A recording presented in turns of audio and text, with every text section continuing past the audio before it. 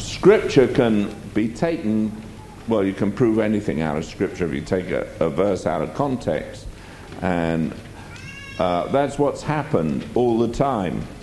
And I think it'd be good if you understood that most doctrines of people that go wrong, they don't understand that any truth at all must be in the Old Testament.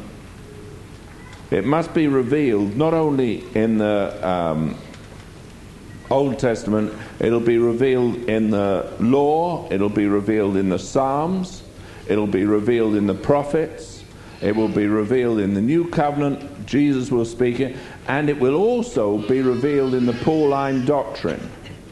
And if it isn't in all of them, the seed of it found in Genesis, and if you can't find in the Old Testament the Mosaic and ritual law, the typology isn't there, and if you can't find it in the prophetic worship, in the Psalms, and you then can't find it in the prophets, and you can't also find it in the teachings of Jesus, and you can't find it in the New Covenant, or you can't find it in any one of those individually, but you can find it in all the others, I want to tell you it's error. So when you ever look at a teaching that comes out, you will find that always you can find it right through Scripture. And if you can't find it right through Scripture, don't believe it.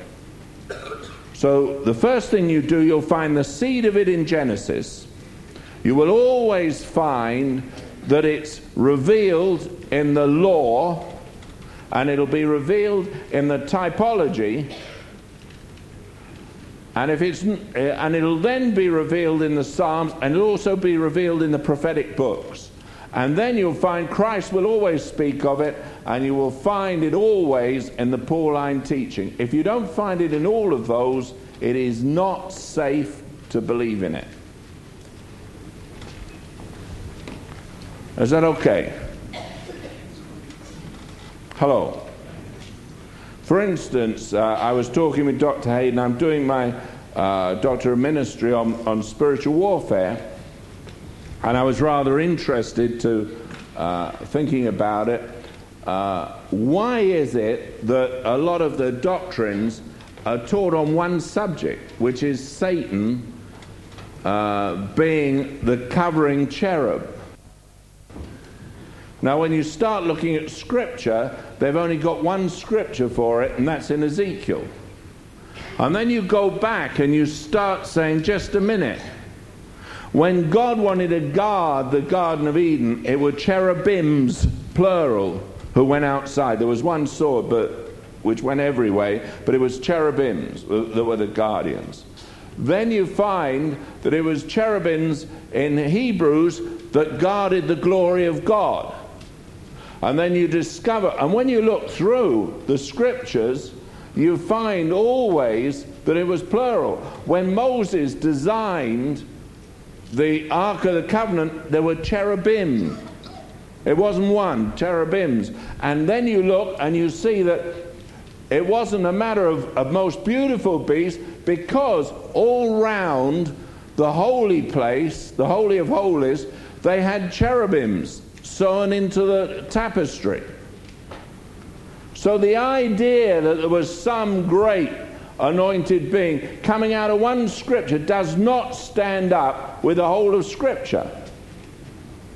So what people have done is they've wrested it because they didn't understand that archaeology would tell you that a cherub, it wasn't a cherubim, which was meant to be guarding the temple, and you start talking about the King of Tyre, the whole thing was talking about a temple and temple worship. It was not talking about what happened in Eden. Eden was the name of a garden that was in the temple, a heathen temple.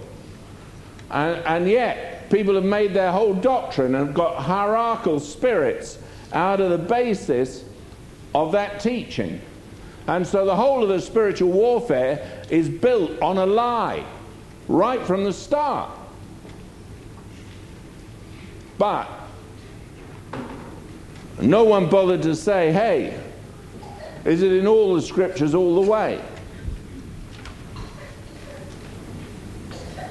So always when you get a teaching, what you want to find out is, does it appear right through the whole of Scripture? Redemption starts in Genesis.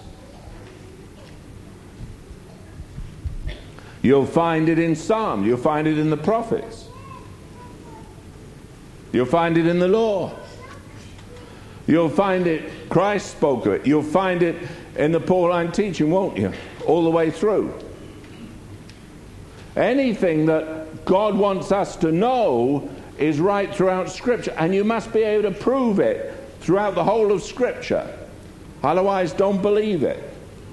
And what has happened in our modern day is someone grasps one Scripture in one place and then tries to fit doctrines around it. And that's where danger comes. And so God wants us to be smart, not foolish. And God wants us to be wise and realize, hey, the teachings of the Scriptures are consistent right throughout the whole of Scripture. If you hear a prophecy and it doesn't go through the whole of Scripture and the principle is in the whole of Scripture, Old Testament and New Testament, then don't believe it.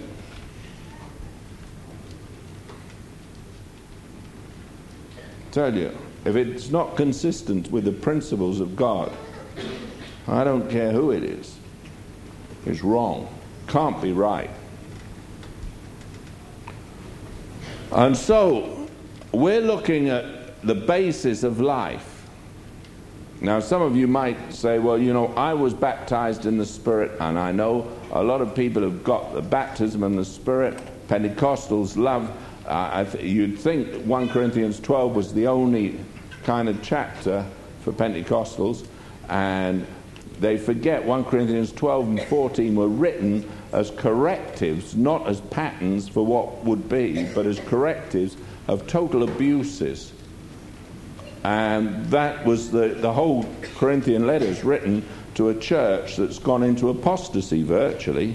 And that when you look at it, you can never look at it as a pattern for what should be, but as a correction to excesses. And therefore, to look at something that someone's trying to correct and say, well, there you are, that's what the pattern is wrong. Just isn't right. So we want to look and spend time, okay? You all understand that, do you?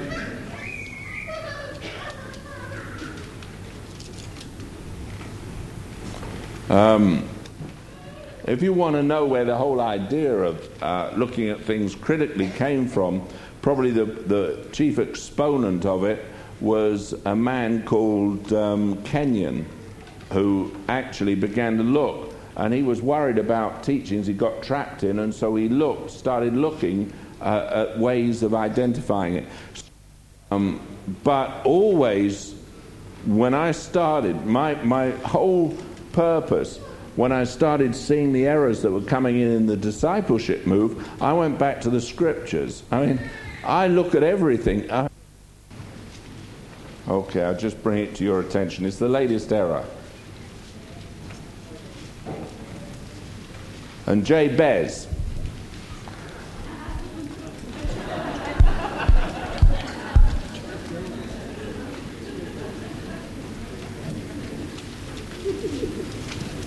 What's that mean in the Hebrew, Dr. Hayden?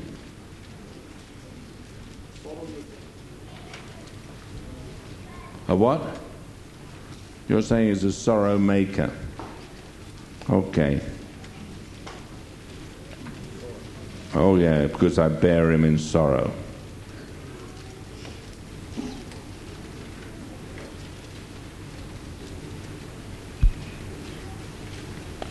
Oh, that thou wouldst bless me indeed, and enlarge my coast, and that thine hand might be with me, and that thou wouldest keep me from evil, that it may not grieve me. And God granted that which he requested. Now, what's wrong with that prayer? Anyone? Come on. What's wrong with it? Why wouldn't that be a Christian prayer?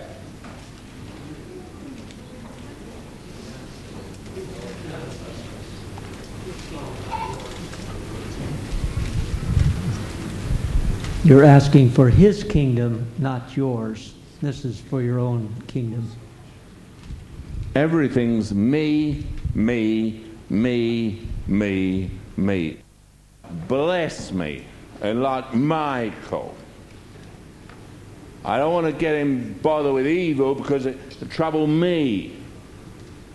Totally self-centered. Is that a Christian way to live? I thought we'd say, thy will be done. Thy kingdom come. This is me, me, me. You say, well, God gave him his request, so he did. But when people ask me, me, me, me, me, me, me, there's something wrong.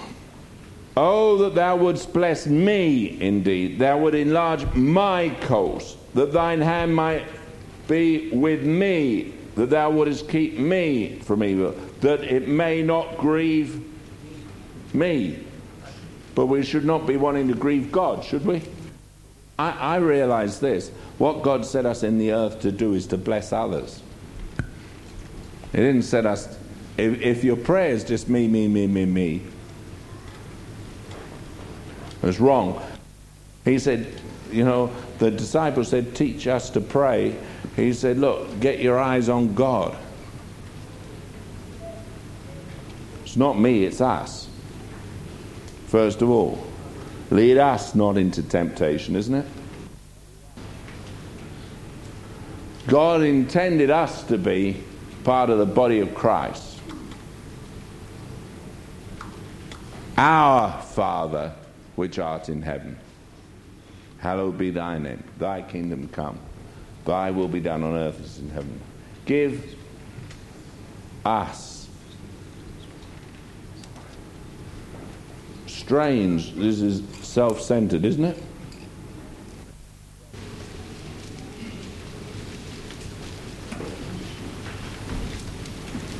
John 10:10. You remember, the thief cometh not but for to steal and to kill and to destroy. I am come that they might have life and that they might have it more abundantly. And we looked at the thing that's most important. Zoe life is divine eternal life, quality of life. And when you start looking, the one thing that matters in life is that you have life.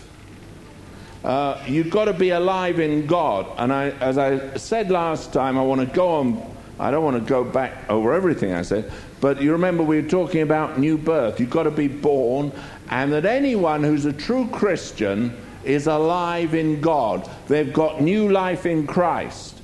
And if you haven't got that new life in Christ, you're none of his. If you haven't received the Spirit of Christ, you're none of his. And that new life determines a new nature, new attitude, new walk, and it happens. And Spurgeon put it this way, that no one can be born again and not know it, because it's like an electric shock when you put your fingers in an electric plug and the voltage runs up your arm. You know you've got an electric shock. He said, so is everyone who's truly born. And a lot, I find, of people are always asking the question, they want to know where they are, whether they're in life, whether they aren't in life. Am I saved? Aren't I saved? Well, it's not a question of that. It's a question of, have you a new nature or haven't you? That a lot of people are messed up in their lives because they don't any longer believe in a new birth.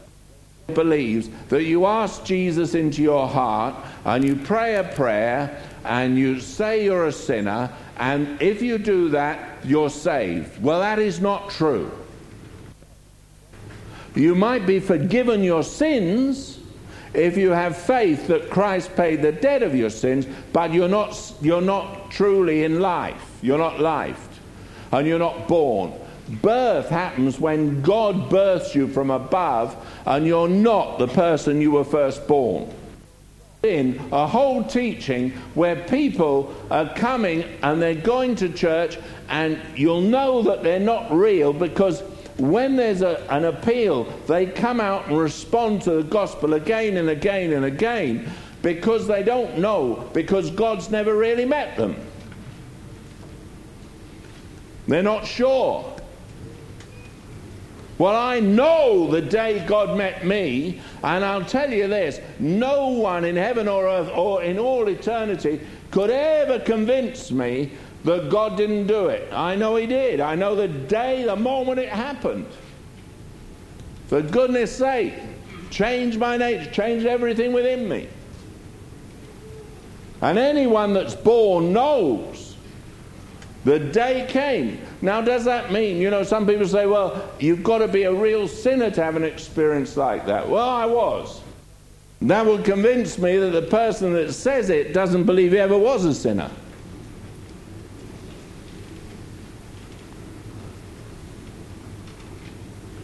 You must know the day and the moment. That's it. If you don't, something's wrong. Now, what happens if you were born again as a child? And therefore your thinking wasn't really abstract, because you hadn't read Piaget, but you knew his theories on education, and therefore you understood that until you were 12 you weren't allowed to think in the abstract. Well, you have a problem with that, because Zinzendorf's son at the age of 4 was writing hymns and was truly filled with the Holy Ghost, and wrote some tremendous hymns and could read, and also was able to understand Greek, at 4. And he had a concept, an understanding of God. Now, was it the same understanding that a full adult had? Yes, I believe it was, because spiritual understanding is known by the Spirit, not by the natural mind. The natural man cannot receive the things of the Spirit of God, can he? Neither can he know them. Corinthians, is that right? So there comes a day when you're born and everything comes alive. And that day is a tremendous day. The Word of God becomes the most precious thing to you. Life comes in. And it's real. That is new birth. That is whatever you want to call it. Now, no one was born again until Pentecost. Now, the reason for that was they couldn't be. Now, I know some people would say, well, what happened when Jesus breathed on them? Didn't they know? Their minds were open to understand the Scriptures, but their nature change didn't happen because they couldn't be born, because the blood hadn't yet gone back. Jesus hadn't ascended to the Father. The blood was not yet offered, because until ascension, he didn't enter his priestly office. So the new covenant couldn't be entertained. Now you say, well, supposing Jesus went back to heaven and then came back again, and on the third day he ascended into heaven and then came back again for the 40 days, and then went back, and there were 10 days between his ascension and Pentecost. And so therefore the priestly office was about the third day. No, well, that's not true. He just didn't go back. He didn't ascend twice. He ascended into heaven once. And it says in Scripture that God would not send his Son back to earth. So once he ascended, now what he did He did say to Mary, don't hold on to me. Why? Because he had work to do. He had people to see. He had revelations to bring. He had a work to do while he was on earth. And he was seen above 500 people. And he went and visited people. And, you know, I know there's a lot of questions come up in your mind. What happened to the people when the graves opened up, you know, on the day of crucifixion, and they went into the towns? They came alive, these people. What happened? What happened to them? I mean, who knows? I don't. Bible doesn't tell us. So I don't know. One of them could be your neighbor. I don't know. I mean, there are things the Bible doesn't tell us. Now you can conjecture all sorts of things, but anything God wants us to know, he tells us. And what he doesn't want us to know, we should not conjecture and make up ideas and then say, well, we believe this or we believe that. Hey, I don't know. What does it mean to be baptized for the dead? I don't know.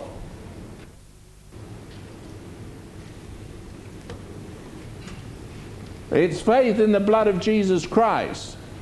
And we've got to always be careful to see that everything flows in the whole flow of Scripture, and everything we believe is right throughout Scripture. So that we don't ever get trapped into the silly errors that occur. And in Ephesians, they talk about you shouldn't be tossed to and fro by every wind of doctrine. And new teachings come up all the time. You can't run out of talking about life, and life more abundant. It incorporates everything. And I've only got one message I ever preach, so that's it. Right, 1 John, let's go on then. No, let's go to 2 Corinthians 5 first. 2 Corinthians 5.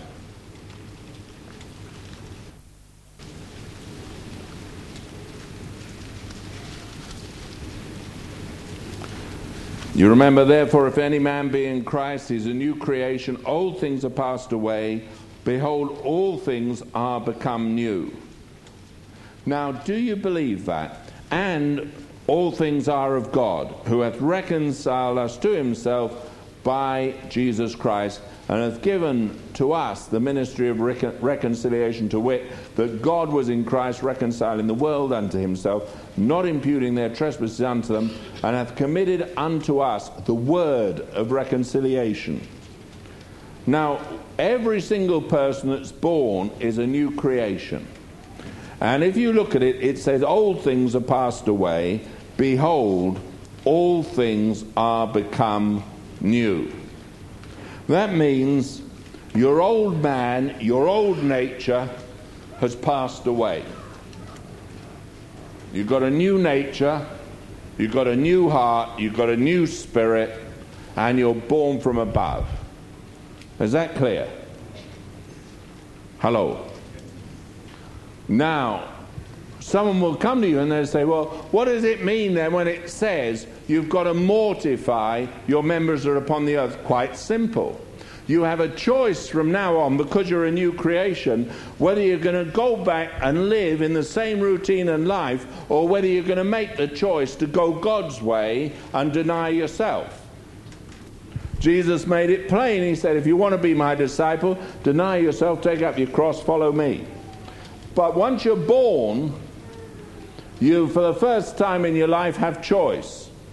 Up to that point, you were a servant of sin. You were a slave to it.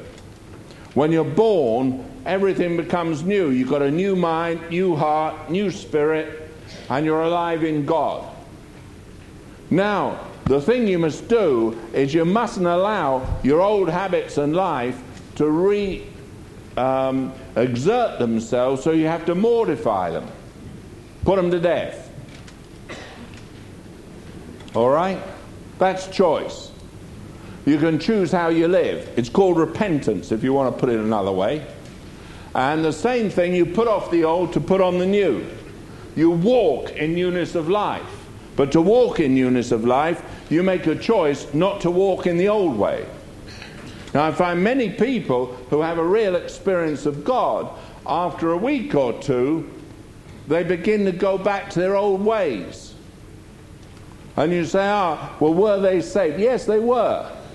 If so be, they had a new nature, a new change. But God does not take away your free will, nor does God take away your natural desires, nor does God in any way make you a different person in the sense that you are totally unable to do what you did do. It's a choice of life. You remember the disciples went back fishing. Fishing seems to be not a good occupation. When the disciples went back to fishing, got themselves in trouble. Anyway, why did they need to go back fishing when Jesus already had the fish cooking on the shore? Because they wanted to waste their energy. All right? So, beware of fishing.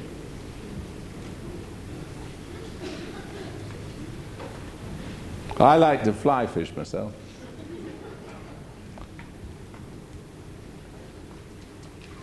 Beware of fishing. It's going back and doing what God didn't call you to do. He took you out of one way so you could live for his kingdom. Thy kingdom come, thy will be done on earth as it is in heaven. In other words, God's calling us out of our old way into a new way, a new and living way, it says. And that is what the new birth's for. Before that, you couldn't possibly live the right way. But when you're born from above, everything in you wants to go God's way, wants to please God. It's just that you've got natural tendencies that don't. And that's where the problem comes, isn't it? Your appetites. It's amazing, as I said, I watch people sell their souls so cheap. God comes, offers them everything, and yet there is a snare, the deceitfulness of riches. They're a snare, there's something deceitful about them. You say, well, doesn't God want to prosper me? Yes and no.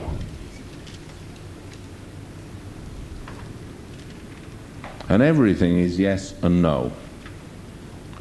You see, the amazing thing is that if God prospers you in a certain way,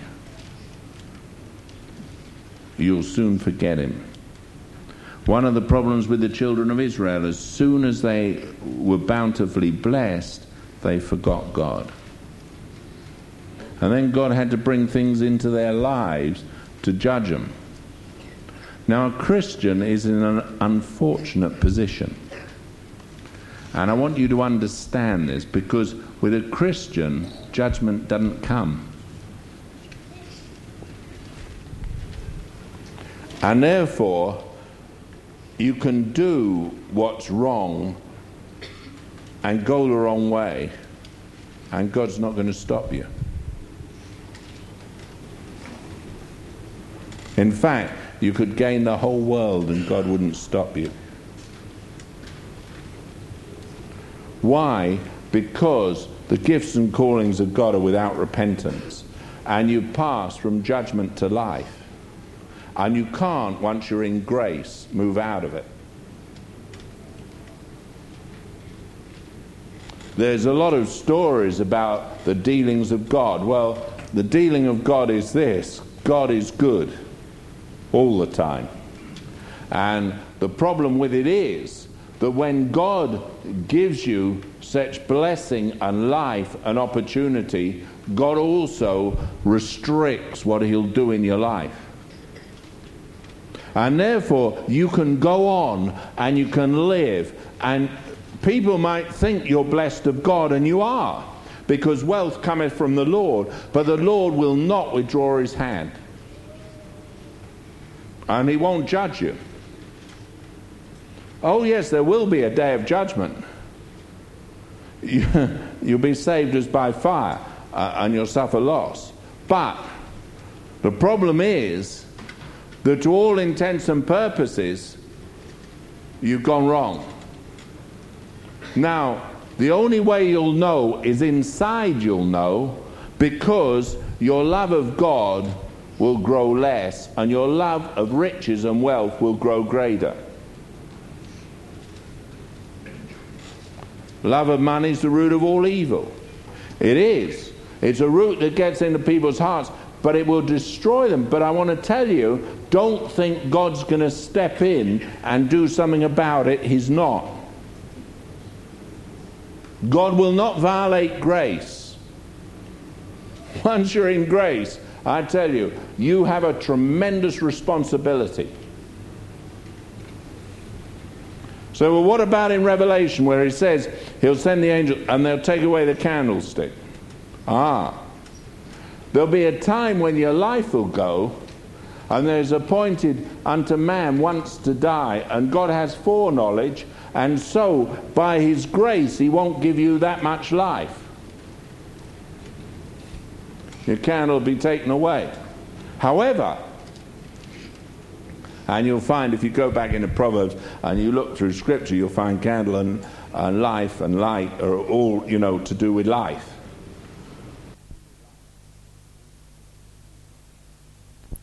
I don't want to get into that study just at the moment, but I will at some point. So life is there.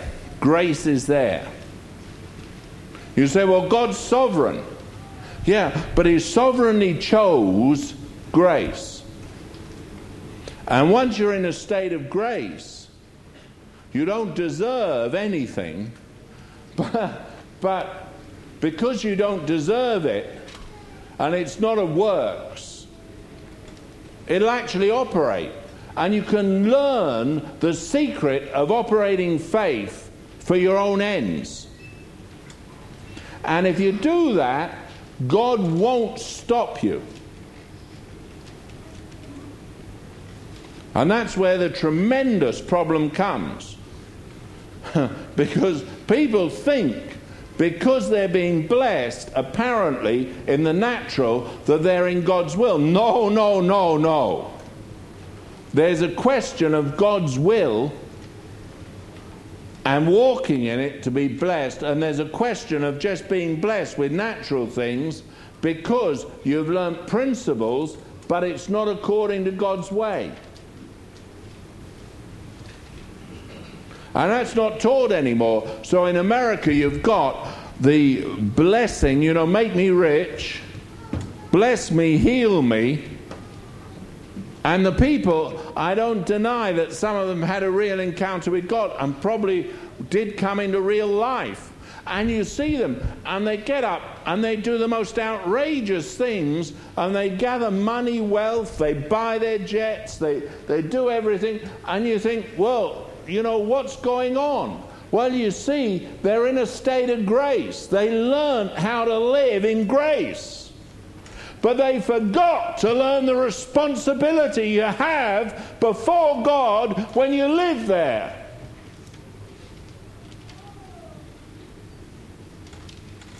They forgot.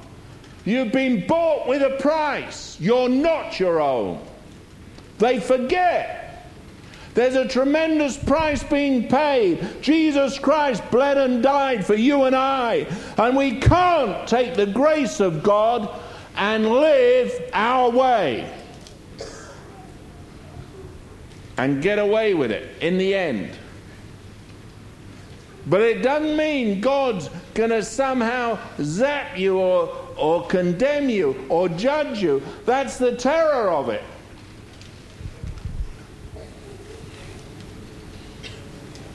Do you know in the Corinthian church, when Paul wrote to them, he said, I've got a problem. My problem is this, that you come behind in no gift.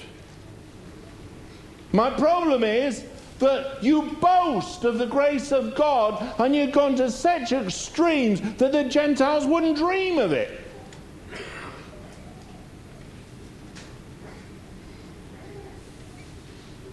And he tries to bring in apostolic correction because he doesn't know how he's going to stop it. And he says, look, I'm telling you, you're going the wrong way. But the strange thing is, God isn't condemning. God isn't judging.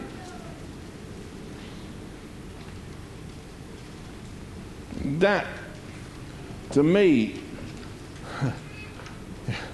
becomes a terrible thing, doesn't it? You say, well, what about it? It says, you know, the angels didn't keep their first estate. Yeah, but the trouble is, when you're a son of God, you're a son forever. When you're born and you're a child of God, you are a child of God. You have all the rights of a son.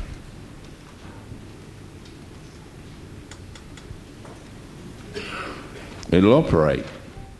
And no one today dare preach that. I've never heard anyone get up and say it. All my life, I don't think I've heard one person get up and say it. I'm just telling you, that's the way it is.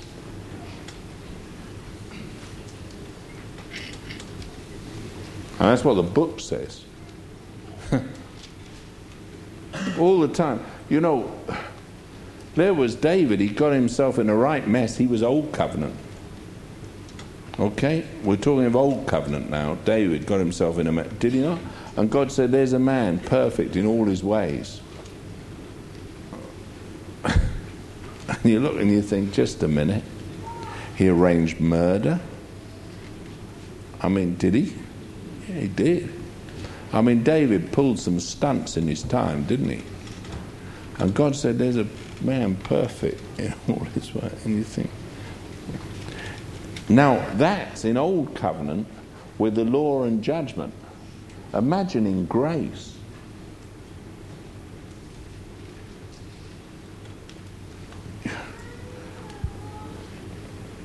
Boom. You're in a different realm. That's why Paul wrote to them. He said, shall we continue in sin that grace may abound? God forbid. How shall we that are dead to sin live any longer therein? You've got to understand that you can become the servant of sin again, and grace is still going to be your lot because you're a child of God. And people haven't got a realization of the terror of the fact that you can go on blindly thinking it's okay. You see, inside the Holy Spirit is a true and faithful witness. You will run from conviction and you'll run from correction. You will. You say, well, doesn't the Lord chasten every son whom he receives? How does he do it? I'll tell you how he does it. By your conscience. The person you find hardest to live with is yourself. When you go wrong, you run from light. You feel uncomfortable when people of light are around, so you spend more and more time with people of darkness, and you say, well, you know, you can have just as good of friends in the world as you can in the church. Hey, just why? I'll tell you why. And you devote your time more to establishing the things of hell than the things of God. Why? Because your spirit has already made a choice.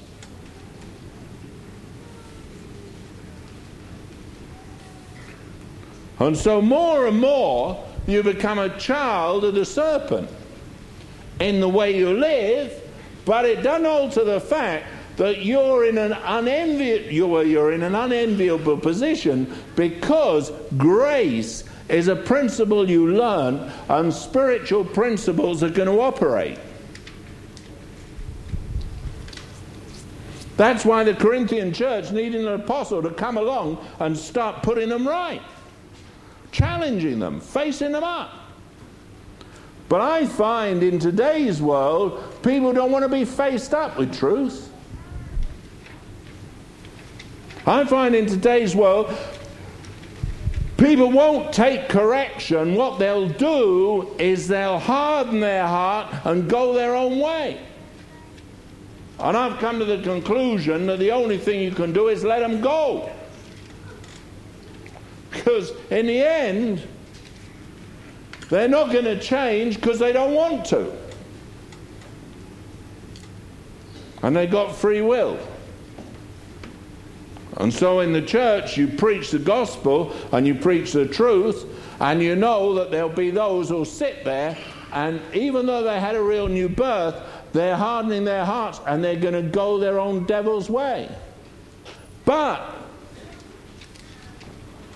there'll come a day when they'll come to themselves, and hopefully they'll be smart enough to get out of the pig pen and say, hey, unfortunately, there are very few deathbed repentances.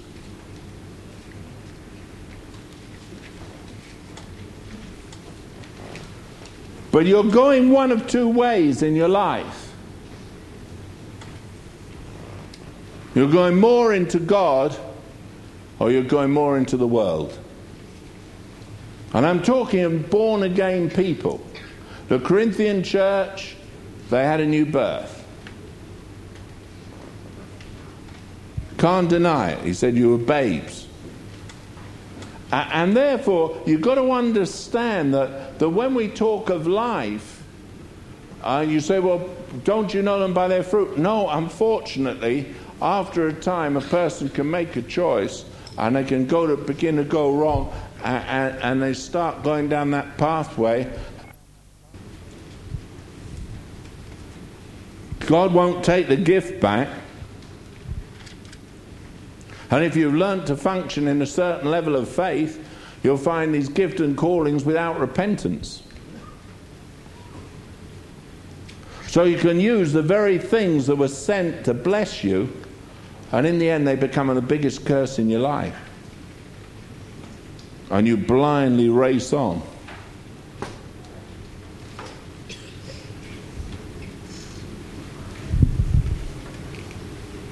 Crash, bang, wallop.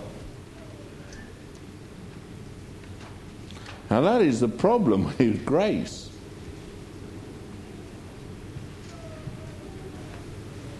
That's why I think Jesus instituted the Lord's Supper.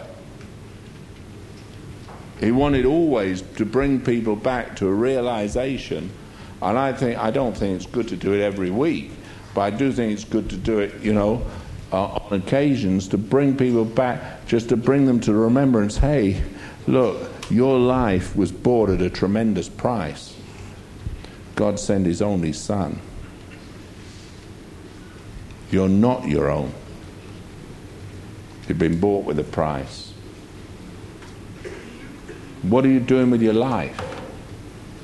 What are you building in your life? Are you living for God or living for yourself? Real questions. Got life and life more abundant. See a lot of people in strength of life who are more concerned with making their millions than they are with dealing with the currency of heaven.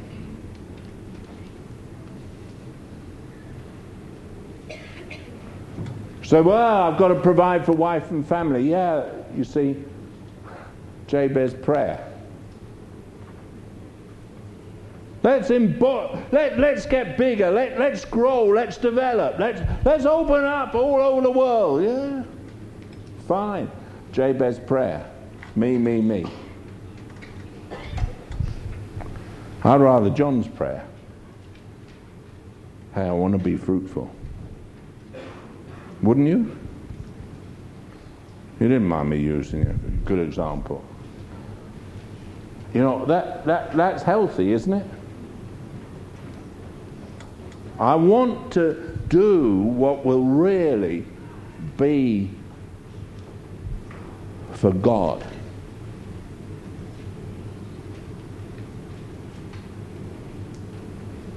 You see, you've got life and life more abundant. What are you going to do with it?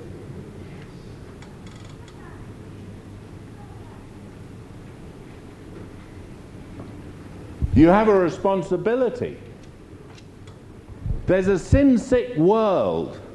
There's a hurting world, and you've got the treasure that they've never heard of, and you haven't even made any effort to increase your knowledge in it, that you can impact it in such a way that every gift you have can be used to multiply.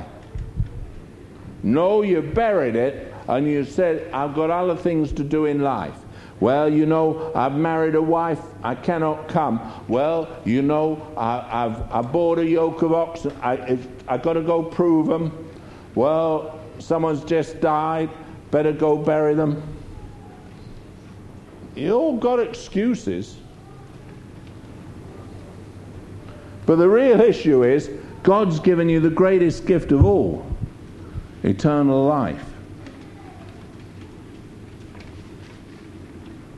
Now, what are you going to do with it?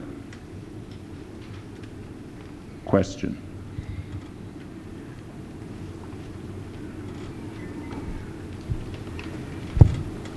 Or are you going to say to God on that day, well, look, I kept it safe. Here it is.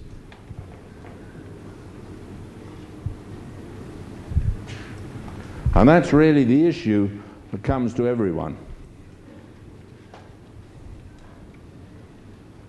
Well, you can say, well, you know, I'm successful, I'll build bigger barns, I'll do this, I'll do that. God says, fine, but this night your soul's required of you.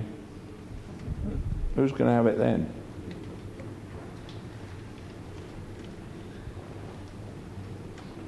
So my question to you, friend, is if you have life and you have true new birth, what are you doing with the gift and the grace that God's given you? Do you realize there's tremendous persuasive authority in the Spirit? When you're born from above, you have a creative power within you that can create what you want rather than what God wants. A long time ago, God stopped me in my ministry and said, just a minute. And he showed me that I had authority and power to do things. And I began to understand what God had given me. And then he asked me a question. He said, you know you can do it.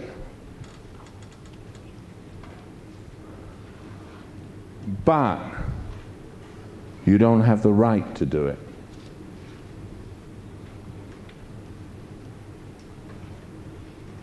And I learned a secret.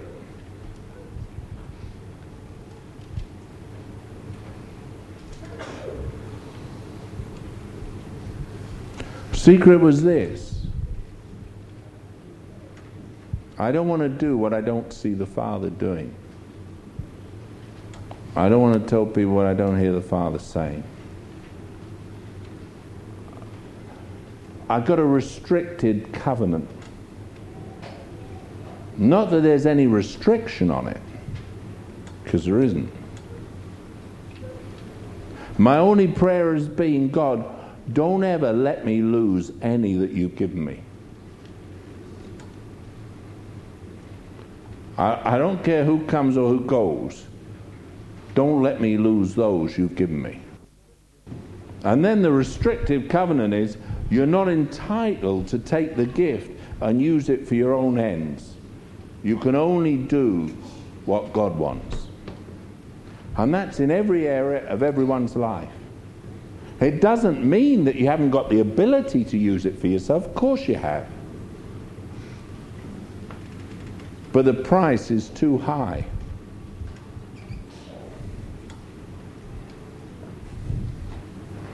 Okay? Do you understand what I'm saying? See, to me, it's more important to know this book and to know everything about God and to have the eyes of my understanding being enlightened. I might know what the hope of his calling is. To have my mind enlivened by God and just walk humbly before him. But in the end, I've got no ambition but to do his will. In the end, I've not got any great vision. I just want to do what he says. I want to follow him and be faithful to him and use what he gave me for his ends. And that's really the question in everyone's life. What are you going to do with it? You've got life and life more abundant. And I've only got through one line of my notes. I just realised this is not what I'm talking about. I'm to there. And I'll do it on Sunday. But it's the most important thing.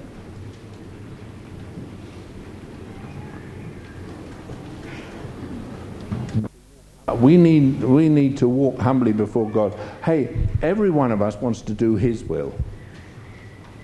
We've got to live for him. Do you know that my dear friend the Archbishop Benson Idahosa, when he died, all his relatives were shocked to find in all his bank accounts there wasn't $300. They all thought he had millions. He hadn't even got $300. When he went home, they realized that everything he ever got, he put in the work of God. They thought he was dying a millionaire.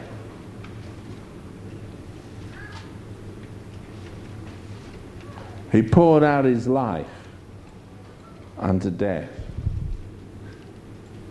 But he lived for the King of Kings. And he was faithful. And he burnt out for God. And on his grave, only the words, man of faith. Not even his name. Just man of faith.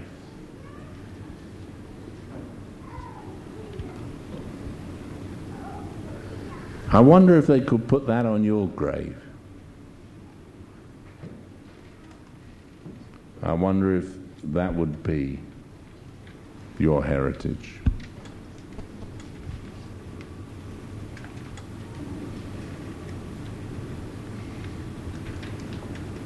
I just wonder. It's so important to take the gift you have and use it for him, isn't it? Multiply it. Everything that I am for his glory. Would to God I could find 50 men like John. Say, hey, I want to be fruitful. I want to learn. I want to know. I want to have an answer. To change the nation. I've got a lot of ambitious people. Don't need them.